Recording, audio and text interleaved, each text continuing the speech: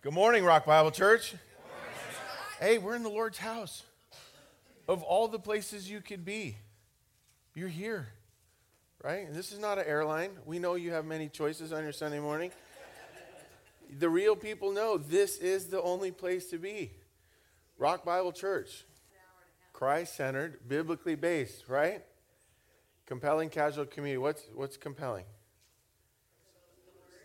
Compelling ourselves and others to Christ in casual ways to worship, be in a community that serves the greater community. Okay, if you're a guest or a visitor, you're off the hook. Don't worry about it. Okay, but the people that have been here and call this home, they hear it pretty much every week, right?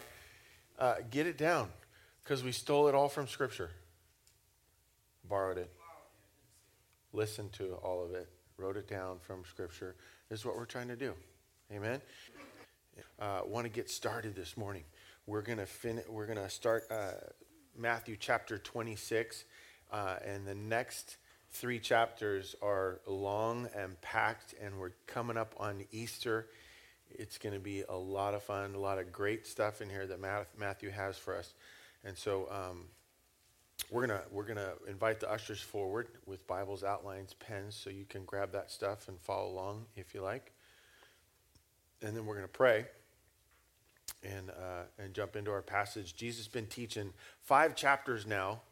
5 chapters he's been teaching since he came into Jerusalem. And I know it might feel a little backwards for you because we did the triumphal entry, Jesus coming in on the donkey. You know, hey, go find a guy. He's got a donkey. Untie it. Tell him the Lord has need of it. And he marches into Jerusalem. And then we get the biggest section of Scripture on a single part of Jesus' life. 5 chapters of just teaching that we've just gone through as a church. You can find it on the website and the podcast. All of this before we even get to Lord's Supper, the Thursday. He comes in on Sunday. We just got 5 chapters of great teaching. And now we're getting to where next Sunday we're going to cover Lord's Supper. Middle of chapter 26, and it's about to get really intense and really awesome. So, if you will, pray with me, and we'll get started. Lord, thank you for this morning, and thank you for all the opportunities that you give us. I pray, Lord, that you would show us where you want us to spend our time, spend our mind, spend our heart. Love so much what Heidi prayed this morning. Open our hearts, Lord, to hear you. Open our hearts, Lord, to hear you. If you're here this morning and that's poignant for you, say that yourself to the Lord. Lord, this morning, open my heart. I want to put my heart in the condition where I can receive what you meant for me this morning. And pray, Lord, you would give that to each of us through your word. And pray that you would bless this time, that it would be yours to the benefit of us. And we pray this in your Son, Jesus' name. Amen. I hope that church is that way for you. That you recognize it's a corporate gathering of a whole bunch of people, and we do stuff together, and we share beverages, and we share music, and we share teaching, and that there's a big thing that goes on. But I hope more importantly for you, when you come to church, you understand that there's an individual, specific piece just for you. And that can be possible. How does God do it? I don't know. It's pretty amazing. But he has something for everybody, always. Amen? So I hope that you approach church that way, and I hope that you approach this morning this way. I think this is a pretty great passage. I've been excited all week. Matthew chapter 26, it says after he's taught all these things, and now he's going to go into ramping up to Lord's Supper, Good Friday, We got all the trials and the whole thing, and Peter, and then we got the crucifixion. We got the Sunday morning. Where's the body? We've got the last charge to the disciples. It's all coming up. It's a great season for us to be in a gospel. Amen. Matthew chapter 26, verse 1. We're just going to do 16 verses this morning at the beginning. It says, when Jesus had finished all these sayings, teachings, he said to his disciples, you know that after 2 days the Passover is coming, and the Son of Man will be delivered up to be crucified. Woo! It's about maybe the fourth time, depending on how you're counting, about the fourth time that he explicitly says, I'm going to die. Kind of weird.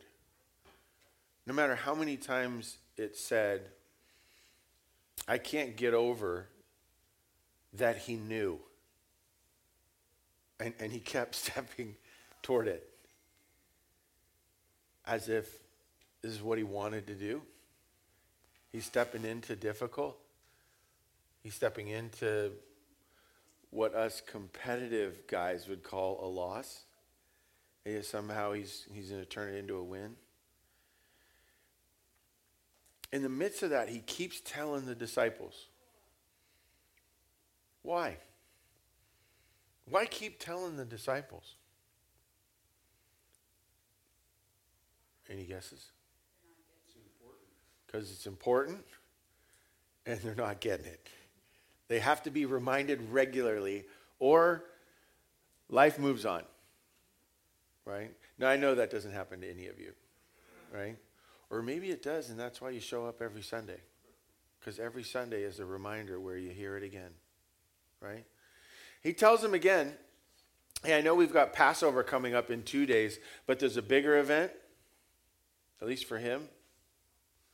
The chief priests, verse 3, chief priests and the elders of the people gathered in the palace of the high priest, whose name was Caiaphas, and plotted together in order to arrest Jesus by stealth and kill him. Any guesses on whether they like Jesus? Right? But we're 25 chapters into you knowing that. Right? Scribes, chief priests, Pharisees, Sadducees, anybody who's a religious leader not talked about nicely. Pretty bad picture painted of them. Amen? It makes me question my whole industry. Like, what did I sign up for again? How do you not walk that way? Right? They want him gone. The worst kind. Right? They were all too happy to go to the cross with him. And they're trying to figure out how to get him there. Right? Cross was actually a Roman way of putting an end to things. And they're so excited about him being done that they'll take it any way they can get it. Right? I know for me in sports, I say this phrase, and I say it to my buddies, I say it to the teams that I coach. I've told my kids this over and over. A win is a win is a win. However it happened, it doesn't matter. Right? And somehow we think it's got to go a certain way, and they don't care which way it goes. As long as we get rid of them. Right? As long as we get rid of them. They're at Caiaphas' place and plotted together in order to arrest Jesus by stealth and kill him. They're going to be spies. We're going to sneak up on him, right? Just really, really funny. Has anybody ever had good luck sneaking up on God? That's funny, folks. By stealth, right? This is the Son of Man, the Messiah. Like Isaiah told them generations ago that he's coming. You're not going to sneak up on him. I don't know. Read the Bible and have fun with it when the fun stuff happens, okay? They plotted together, but, verse 5, they said, not during the feast, lest there be an uproar among the people. Wait, Scott, I thought you said they wanted him gone at all costs.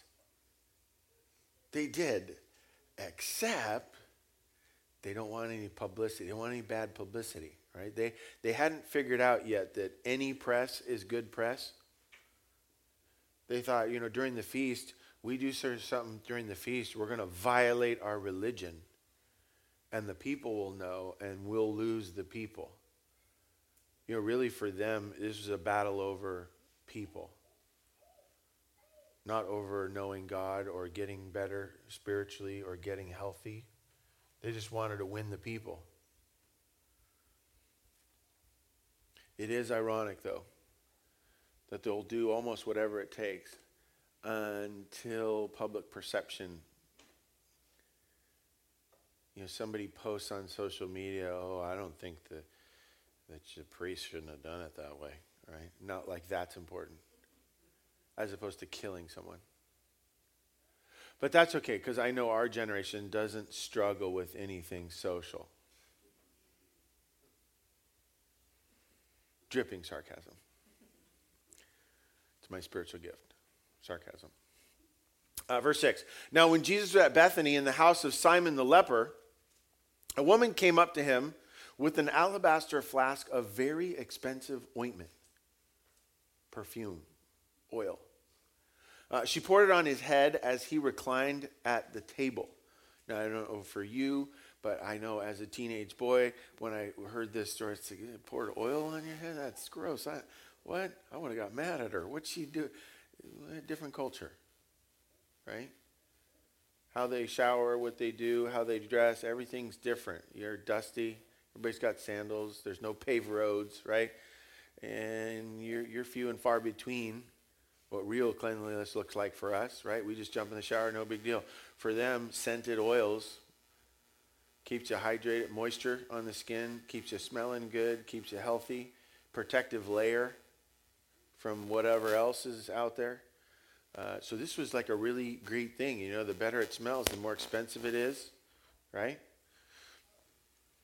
She poured it on his head as he reclined at the table. Verse 8, when the disciples saw it, they were indignant, saying, why this waste? Why this waste? For this could have been sold for a large sum and given to the poor.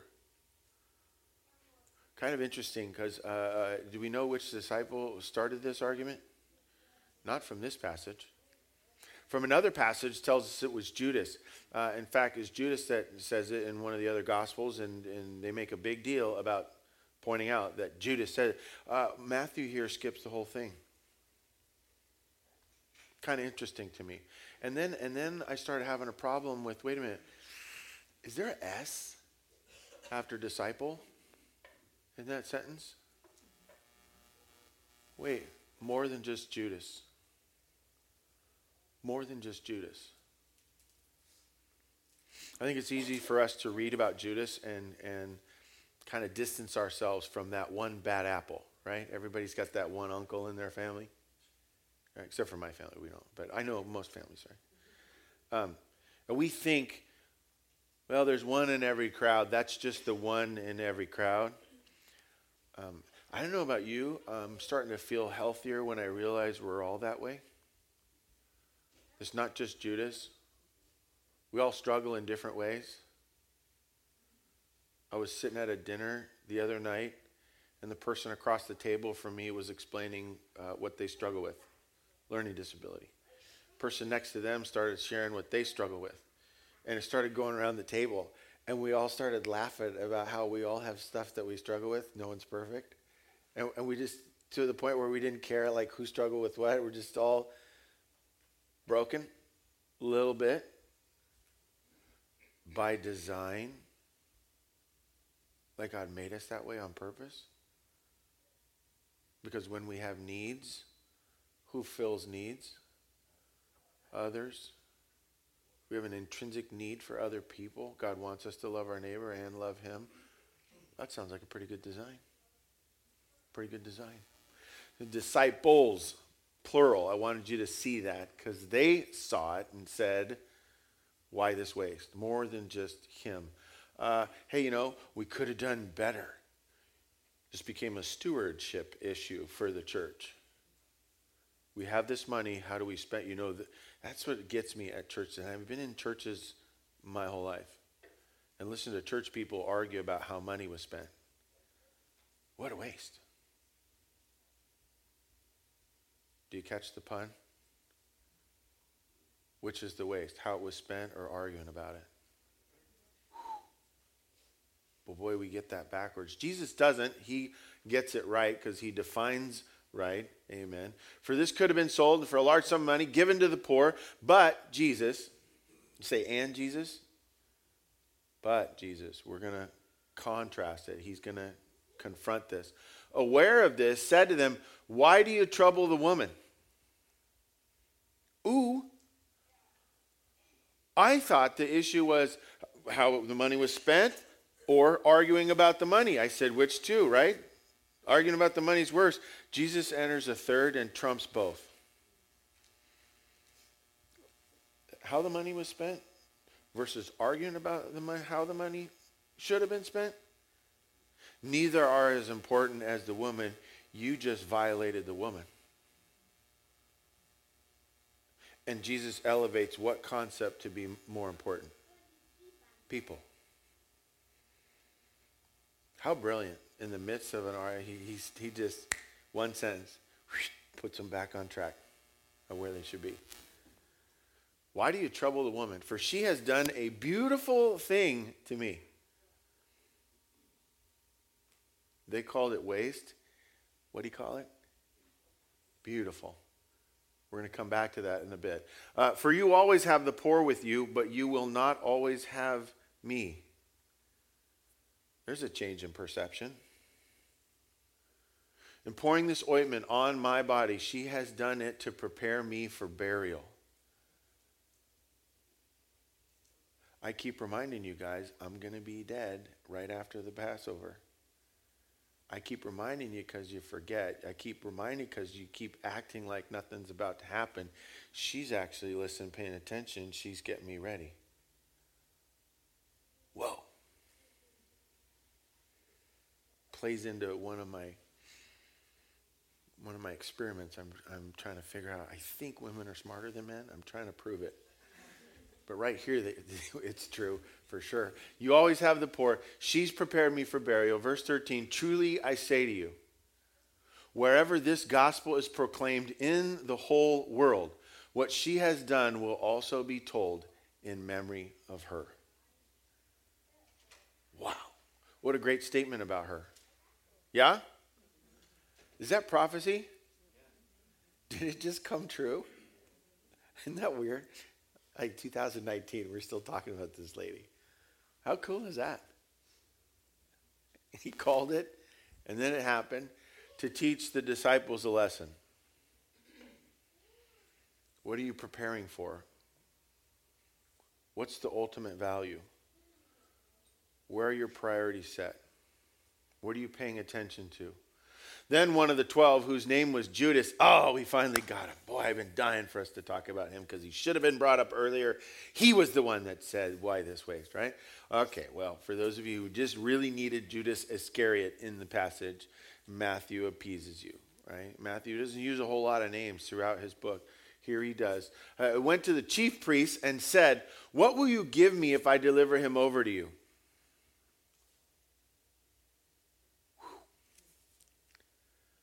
That is so backwards. Because who was he with? And what could Jesus have given him?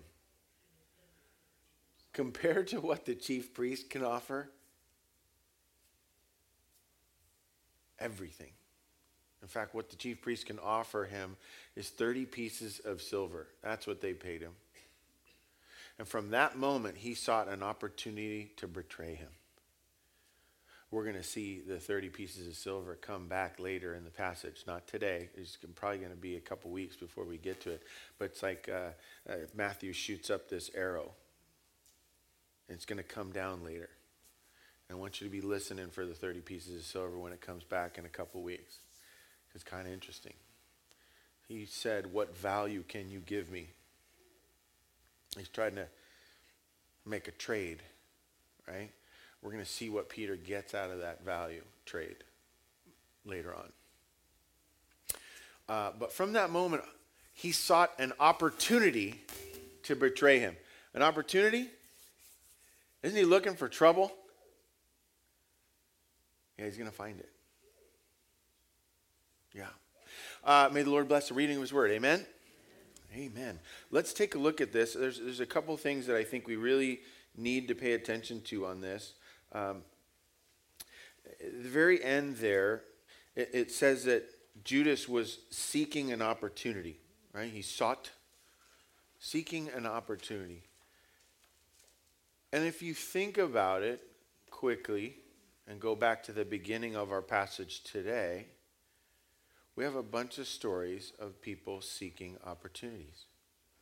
Priests gather at the chief priest's house, right? Well, looking for an opportunity in stealth to find him, kill him. They're preparing for something. Then we've got this lady, nameless. She was seeking an opportunity too, wasn't she? What'd she want to do? I want to do something beautiful for Jesus. I know. I have some of this alabaster oil. It's about all I have left. I'm going to take that and I'm going to see if I can find an opportunity. She finds him reclining at the table and takes advantage of it. And we got the disciples seeking an opportunity, aren't they? Hey, shouldn't we have done this with the money? Seeking an opportunity to elevate themselves or elevate their monetary position. It speaks to the idea that we're always seeking opportunities, aren't we? Yeah, this morning I said, we don't have a problem, we have an opportunity. What is it? Mexico fundraising dinner, right? I phrased it like that on purpose because I knew it was coming. What we have, not just in the Mexico dinner, not just the priests, not just the lady, not just the disciples, and not just Judas, they're all seeking an opportunity to project a legacy. Love what Jesus says about the woman. Why are you giving her a hard time? What she did was what? What do we call it? Beautiful. And she will be remembered generations from now. As long as the gospel is preached, people will hear about this story. She will have a legacy. Oh, I'm reading through this, and I read that last section on Judas, and I think to myself, oh, he's got a legacy too, right? And we're antsy to get him in there with the phrase, why this waste, right? Because we know it was him because he was yucky. Right? That's what my kids used to always say when they were growing up. Anything that was bad. Yucky. And it's a scary movie. They don't like it. The movie's yucky, Daddy. Right? We've got these legacies. The priests have a legacy? Yeah. Did the disciples have a legacy? You know, we're kind of confused about the disciples' legacy because they're all over the place, up and down, right? And they're kind of like us. More importantly, will you have a legacy?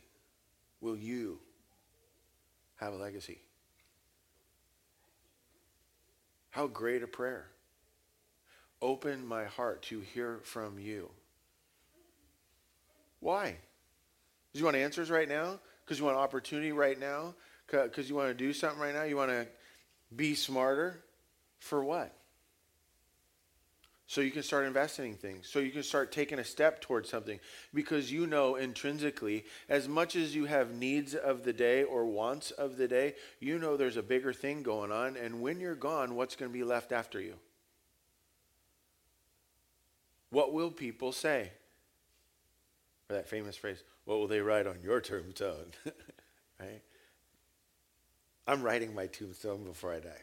I'm just going to write it for everybody just because then I can have control about what my legacy is going to be, right? Which is no different than how I'm spending every day between now and the time I die. I'm working on my legacy. I want to shape it. What's it look like? Anybody else working on your legacy? What's his name? We're at church. I asked you a question. What's his name? Jesus is working on your legacy. You have an opportunity for legacy. You got an opportunity at legacy. And I want to make sure you're clear that that's a little misleading. How's it misleading that you have an opportunity at a legacy? Right? If I say you have an opportunity at a legacy, What's in question? What's in question? It may or may not happen, right? You have an opportunity, but who knows if he'll rise to the occasion. It's like young Padawans, like they could turn to the dark side, right? They might not become a Jedi Knight. Who knows? But I want to make sure you understand the irony and what's really true. You will have a legacy. The opportunity is that whether it's good or bad. And I know some knuckleheads whose legacy not worth talking about. Right? Here's the joy. God has given all of us an opportunity at a legacy that's amazing. That people could write the story and it'd be a number one seller. To where people would talk about it generations from now. Do you know stories of people in your past, your ancestry, who did great things? And you know stories of knuckleheads in your past. I could compare two grandpas. I won't, because I won't make it through the service. When I start comparing them, I'm going to lose it here. I'm going to start crying, and I'm a mess. One of them was amazing. One of them ain't worth talking about. Both of them are gone.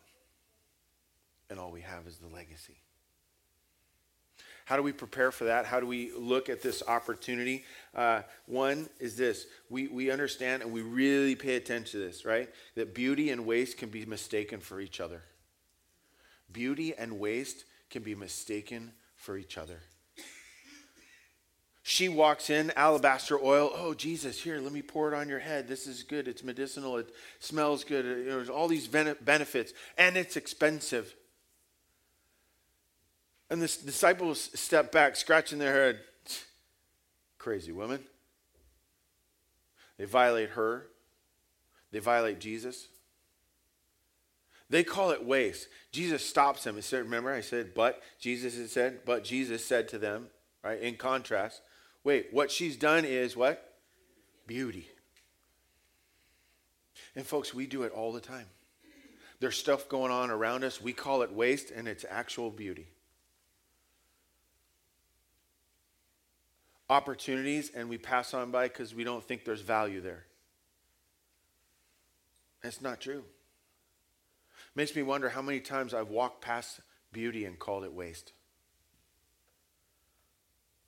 We had a game a while back. Our team, the high school soccer team, made the playoffs. And so we have a playoff game, and lights are on. It's nighttime, and there's all this excitement and the whole thing. Kids are all fired up. And we're starting the game, and it's a rough one. Second round, so everybody's good at this point. It could go any way, right? You don't know.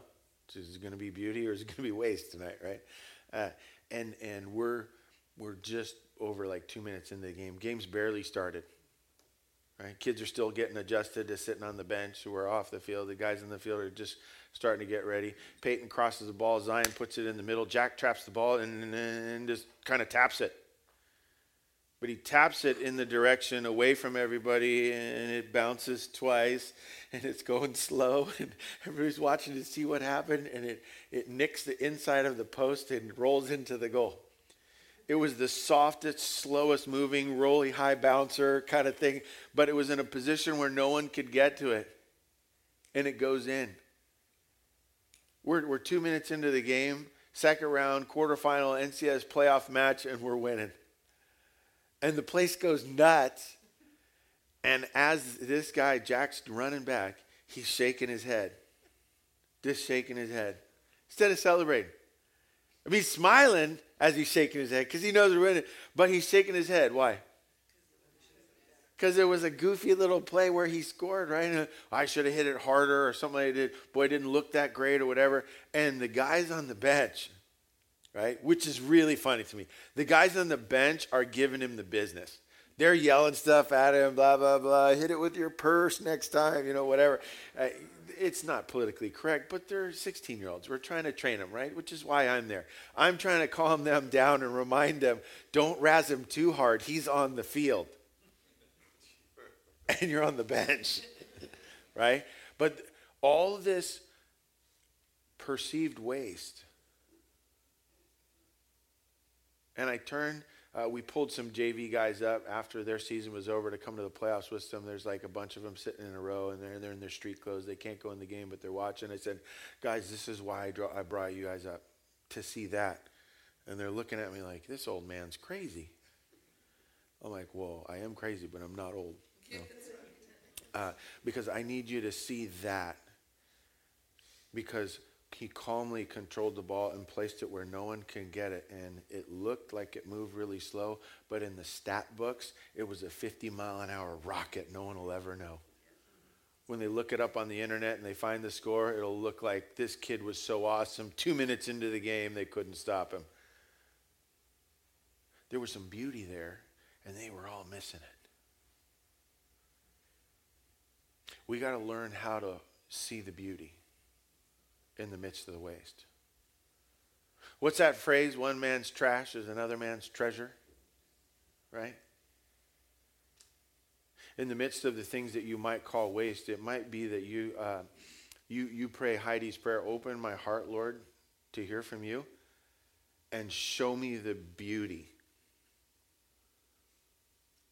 Where are you looking for beauty? Because it's everywhere. I love this point because this is a microcosm of what he's about to do. In fact, I told you earlier this morning, he kept walking towards the cross. Even though he knew it, reminded him, I told you maybe the fourth time, depending on how you're counting it, he keeps walking to the cross. Why? Because he sees it as waste? No, he sees the beauty in what everybody else would call waste. And he turned a loss into a win. We got to make sure everybody we look at, every opportunity that we walk into, to see the beauty in it.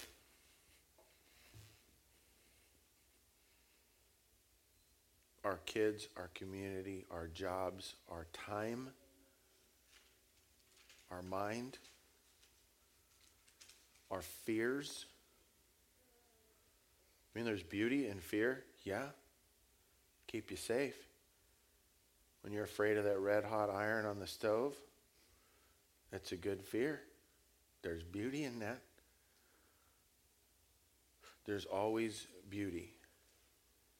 Waste is often perceived. That was the boys' problem. So, one of the questions for number one would be, where do you see beauty? Where have you yet to see beauty? Where can you start to see beauty more often?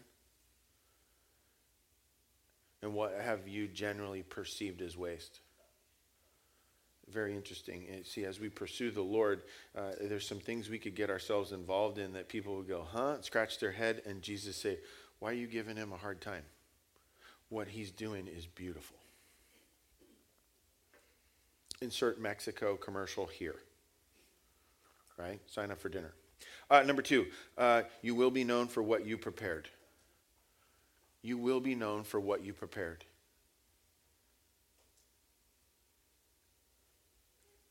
Chief priests, well, the priests were at the chief priest's house. Were they preparing? Absolutely. Lady with the oil, the alabaster oil, was she prepared? Absolutely. Did Judas go off and try to prepare?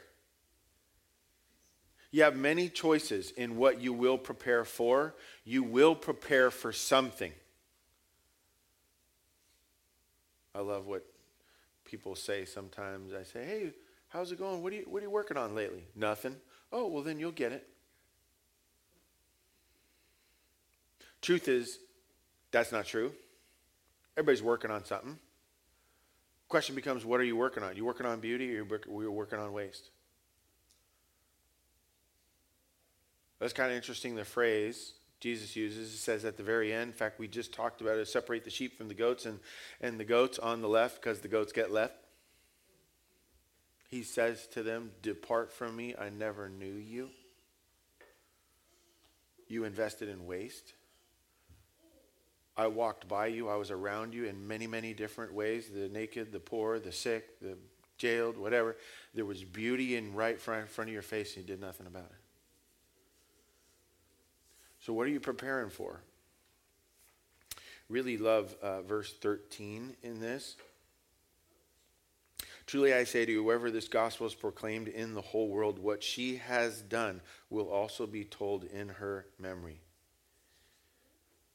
She prepared and was ready when it was time to serve Jesus.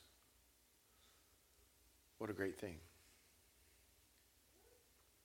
Love that we've talked about beauty and waste, the contrast, and now the idea that you need to get prepared. I said that the priests were preparing, right? Was Jesus preparing too? Was Jesus getting ready? Sure was. More than anybody else ever. He's getting ready. Do you notice where the chief priest was with the priest? When they met to get prepared, I went over it quickly. Did you catch it? They were at his house, but they didn't call it a house. What'd they call it? Started with P and rhymes with Alice. The priest met at the palace of the chief priest. Wow. That's a misappropriation of funds in there, maybe, huh? I do not live in a palace, right? Did you catch where Jesus was? When he met with the disciples and the lady came over and they were reclining at the table in alabaster, did you catch where he was? Because I read over that quickly. He was at the house of Simon the leper. Oh, the contrast between beauty and perceived waste. Which, boy, you could really switch that around. A palace, whoa, beautiful. We're going to the leper's house? You know what you can catch there, right? A lot of people would say, a lot of extravagant spending in a palace. What a waste. And to care for someone with true needs, how beautiful. See, it really is a question of what are you preparing for? And can we just like tangent rabbit trail just a second? Like, who's your husband going to be? For those of you that don't have him yet, are you preparing for that?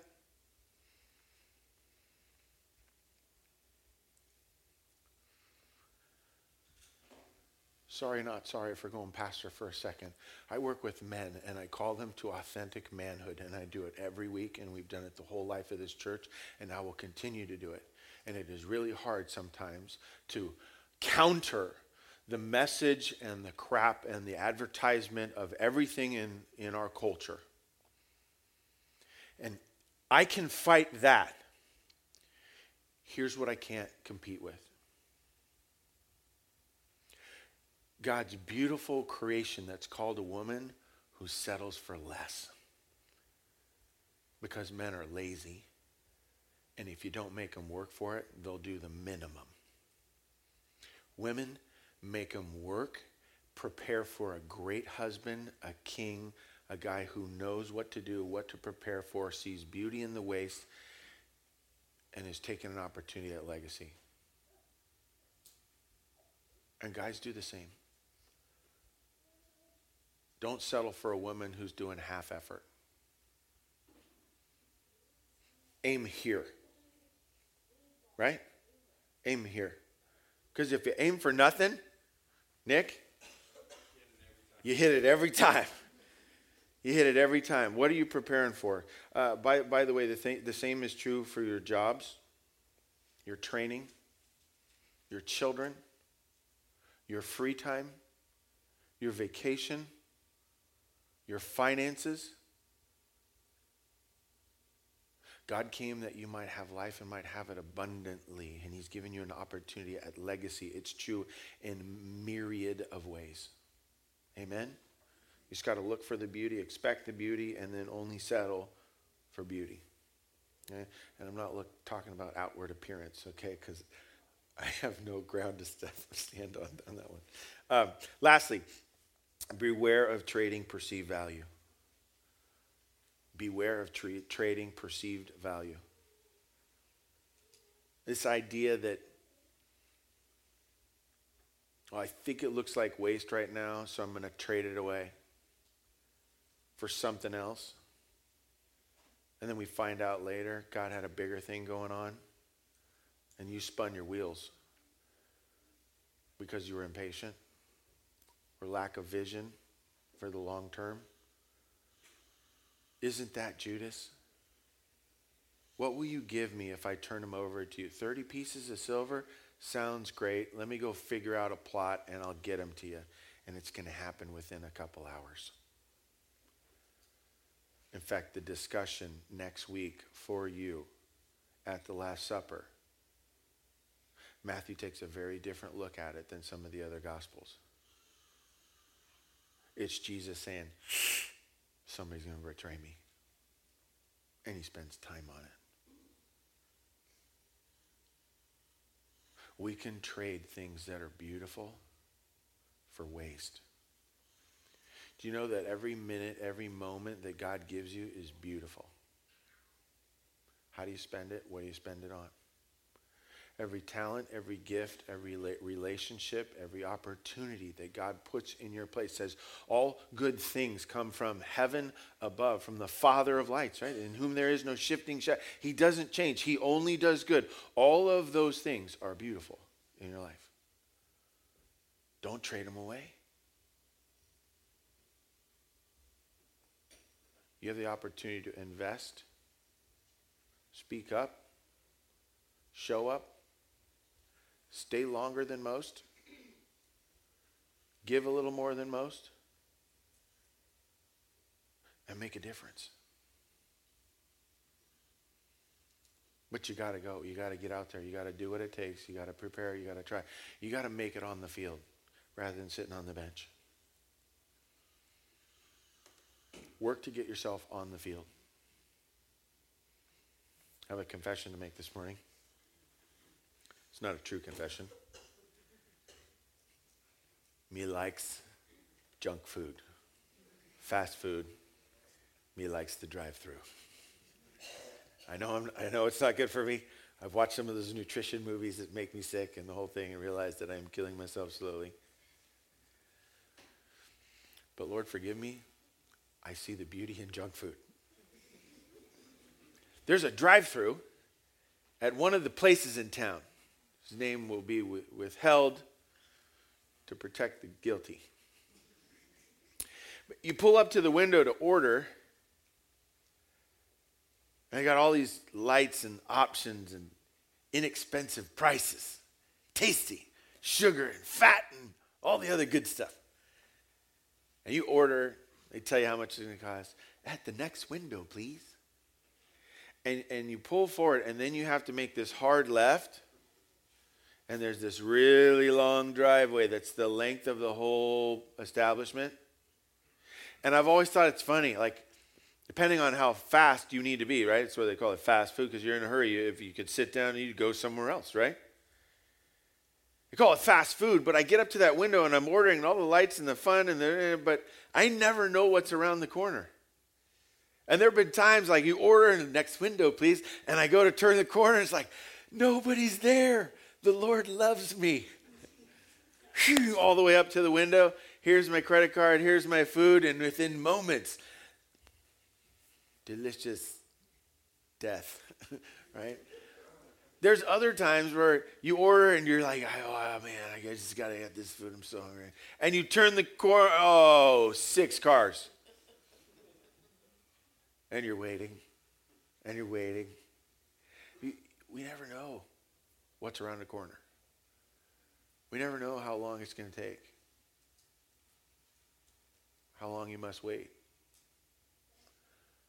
One of my favorite lines out of Isaiah. How long, O Lord? Just one said, how long for what? Isaiah, he says, how long? In the time, in the long, in the wait, prepare. Find something to do. Here's the thing. You never know what's going to happen. You can't know. But maybe our prayer should be, Lord, what do I need to prepare for? What beauty do you need me to see? In the midst of waiting for it, what would you like me to do? How do I mentally, emotionally prepare for what's next? I love that with Jesus, because he's getting prepared for the cross. And he will not trade perceived value for what would be easy. He did all the work. I love what Jack did in that game.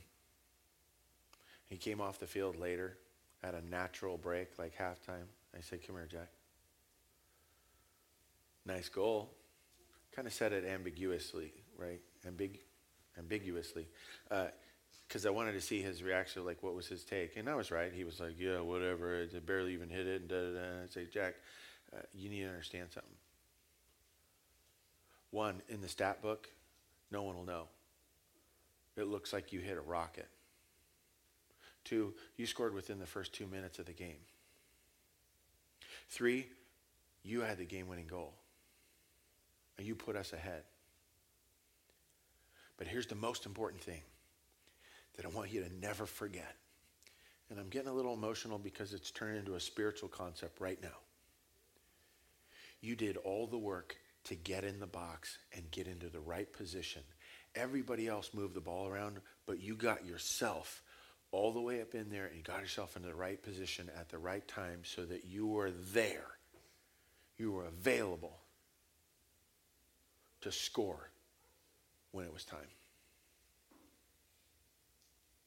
Do that spiritually. Do that spiritually. Amen? Lord, thanks for this morning.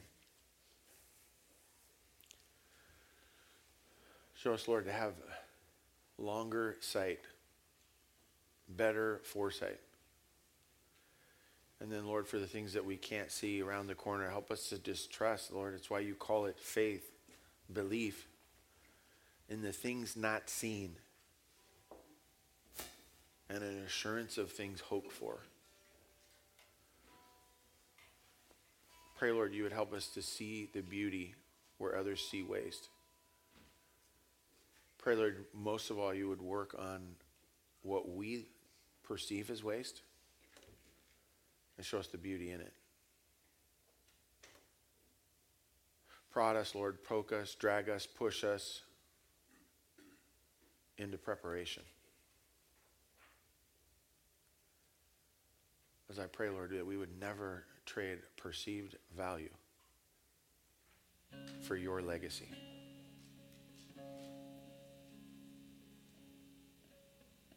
Show us what that means for each of us, Lord.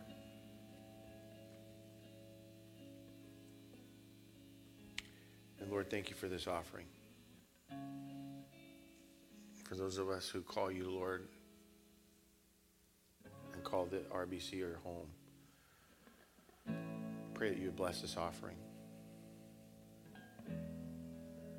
And those for visiting or guests, just let the plate pass by. It's not for you. No guilt, no judgment.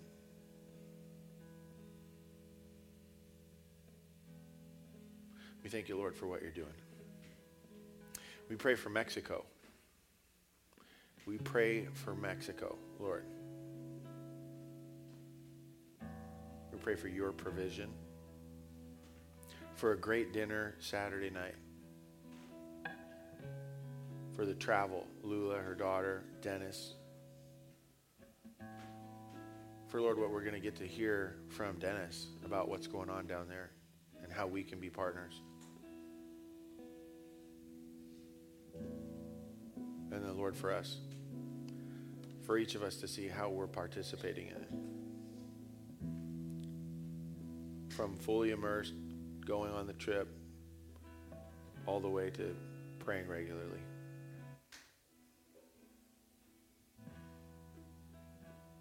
We thank you for all this, Lord, in your Son, Jesus' name. Amen.